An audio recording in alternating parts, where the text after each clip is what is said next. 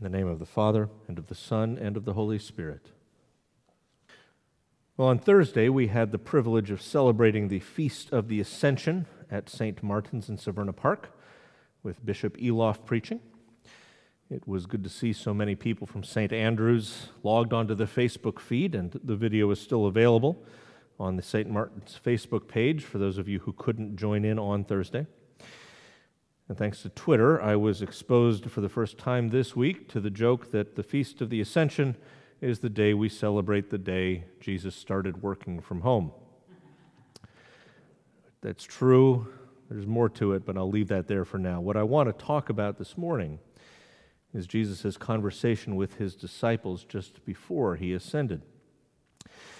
As you may know, the book of Acts is really the second volume of the work Luke began with his gospel. After the first couple of introductory verses, Luke picks up in our Acts reading where he left off, with the risen Jesus talking with his disciples about what's coming next. What's coming next? You're going to be baptized with the Holy Spirit, says Jesus. Now, it seems to me like it would be a pretty big deal, something the disciples could get really excited about. Remember John's baptism, guys? Well, remember how he baptized with water? In just a few days, you're going to be baptized with the Holy Spirit. And so, of course, they're more excited about this than anything else. They can't wait to be clothed with power from on high so that they can tell everyone the good news of Jesus' life, death, and resurrection. Right? No. What's the next thing we read? So when they met together, they asked him, Lord, are you at this time going to restore the kingdom to Israel? One privilege of being a pastor is that you get to hear the things couples say to each other as the ceremony gets started. The father walks the bride up the aisle, he kisses her and hands her off to the groom, and the two of them hold each other's hands and turn to me. Sometimes the groom tells her she looks amazing. Sometimes one of them tells the other how nervous they are. Sometimes one is fighting to push back tears. Most times I have to tell one of them to move a little bit to one side or the other so they'll be right for the photographs. But what I never hear from them is, hey, when can we pick out paint colors for the hall bathroom together? Why not? Because that's not the point. That's not what's important about being married. Does it come along with? Sure. You get married, you pick out paint colors together. Or if you're smart, the spouse who doesn't really care feigns interest and cooperation as the other spouse picks what she wants. But that's not the essence of marriage. Jesus restoring the kingdom to Israel is part and parcel of his lordship of the entire universe, but it's not the essence of it. Nobody goes to a fancy restaurant, well, nobody can right now, but when they can, nobody says, wow, I can't believe I'm going to get to use 6 different forks before the night is out. None of us. Well, we were lined up outside the chapel for our seminary graduation. We're talking about how excited we were to buy the little tabs that hold your clergy collar onto your clergy shirt. These things come with, but they're not the main thing. And as I think about what the decisions we need to make in the coming weeks and months are, I feel like I'm supposed to make sure we avoid looking like the disciples on Ascension Day. I think we need to make sure that we're not missing the point. So I want to share with you what I'm thinking about as I work with our bishop and our vestry to determine how we will proceed with making fuller use of our building. And the first thing I need to say, and I need to say this emphatically, is that we are not going to reopen. The reason we're not going to reopen is that we never closed. At the bishop's request, we did encourage our people to worship via the cathedral's live stream for some services that we had been planning to hold here. But apart from March 22nd, when we directed everybody to the cathedral, as the bishop said, we've been holding worship services here at St. Andrews every Sunday morning, usually twice, and we're going to keep doing that. Beyond our usual support, this church has stepped up to provide generously for those in need in our community. We as a vestry are committed to continue doing that. Recently, we received a generous bequest, and our vestry decided unanimously to set aside 10% of it to give away over the course of this year to serve the needs of our neighbors. People in this church continue to pray for each other, to call each other, to help each other out. So there's no question about reopening. We've been open. The questions we do need to work through have to do with what our building use will look like as more people are able to use it.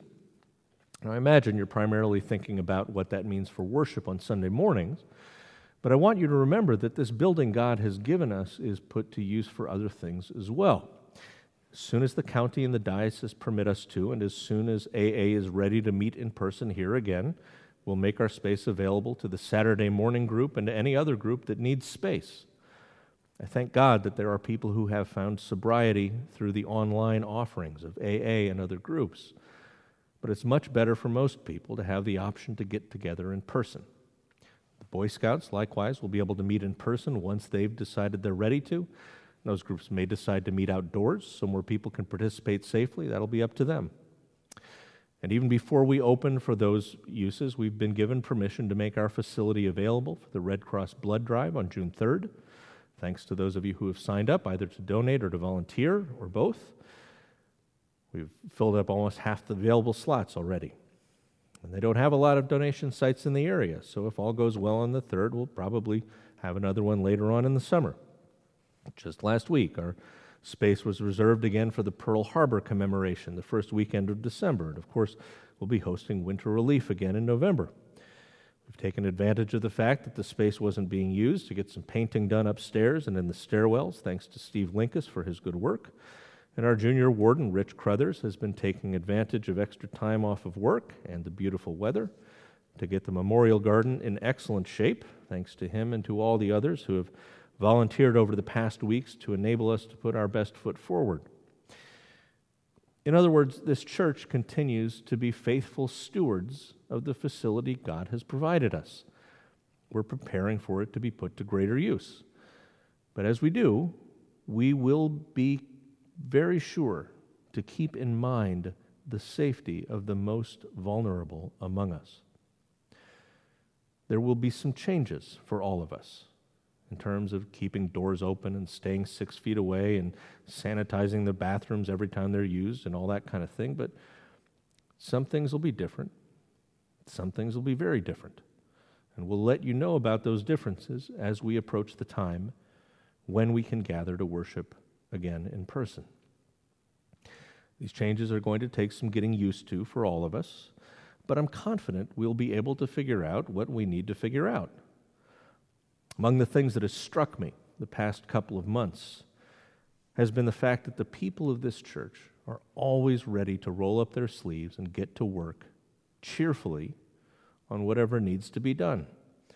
This excellent attitude is one of the things that makes me hopeful that we won't be looking foolish like the disciples. The other thing that makes me hopeful is that I think we have a sense of perspective. You may have noticed that I spent a lot more time talking about this building's use apart from our worship on Sundays than I did talking about what our services are going to be like. And that's because the worship our church offers doesn't just happen in this room. Remember, the reason Jesus told his disciples they would be given power from on high was that they would need that power to do the job he had for them. They were about to take the news of his life, death, and resurrection throughout Jerusalem, throughout Judea, throughout Samaria, and beyond the farthest reaches of the world.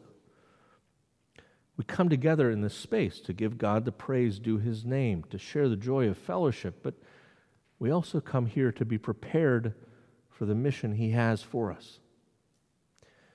In our prayers after communion, we ask God to send us now into the world in peace, or to send us out to do the work you have given us to do, to love and serve you as faithful witnesses of Christ our Lord. You may have noticed that when I give the offering sentence, I begin by quoting what Paul said about the Eucharist.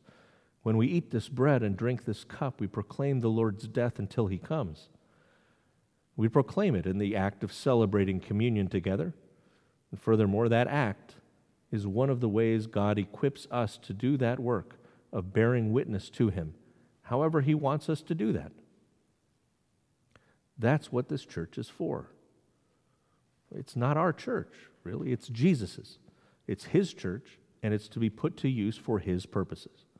We have the privilege of being entrusted with its stewardship.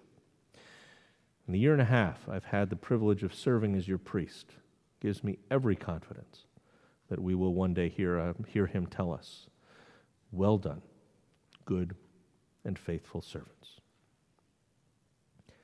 One more thing. The Acts reading tells us that it wasn't given to the disciples to know the time and manner by which God would work out his purposes. That's perfectly natural to want to know when something's going to happen. There's a reason we can all joke about the kids asking, "Are we there yet?" Because they all do that. Likewise, many of us are asking, when can we gather for worship again? I'm afraid the answer for us is the same answer as the disciples got. That's not for us to know. As is so often the case, we'll know what we need to know when we need to know it, and probably not much before that. One of my mentors used to say that God is never late, but he does miss a lot of chances to be early. But here again, our call is to wait patiently for him to make the way clear for us, and as we wait, to prepare ourselves to walk in it. Amen.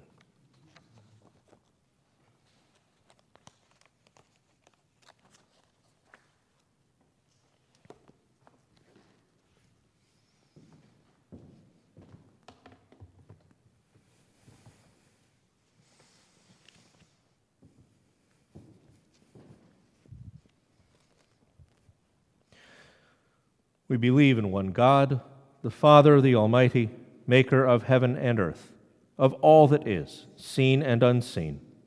We believe in one Lord, Jesus Christ, the only Son of God, eternally begotten of the Father, God from God, light from light, true God from true God, begotten, not made, of one being with the Father. Through him all things were made. For us and for our salvation, he came down from heaven.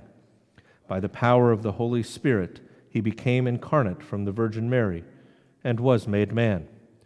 For our sake he was crucified under Pontius Pilate. He suffered death and was buried.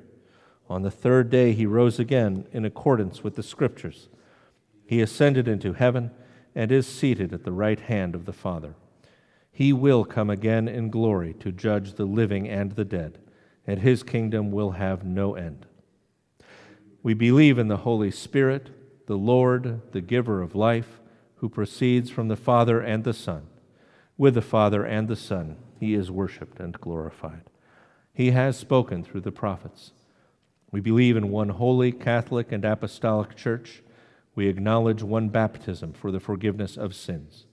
We look for the resurrection of the dead and the life of the world to come.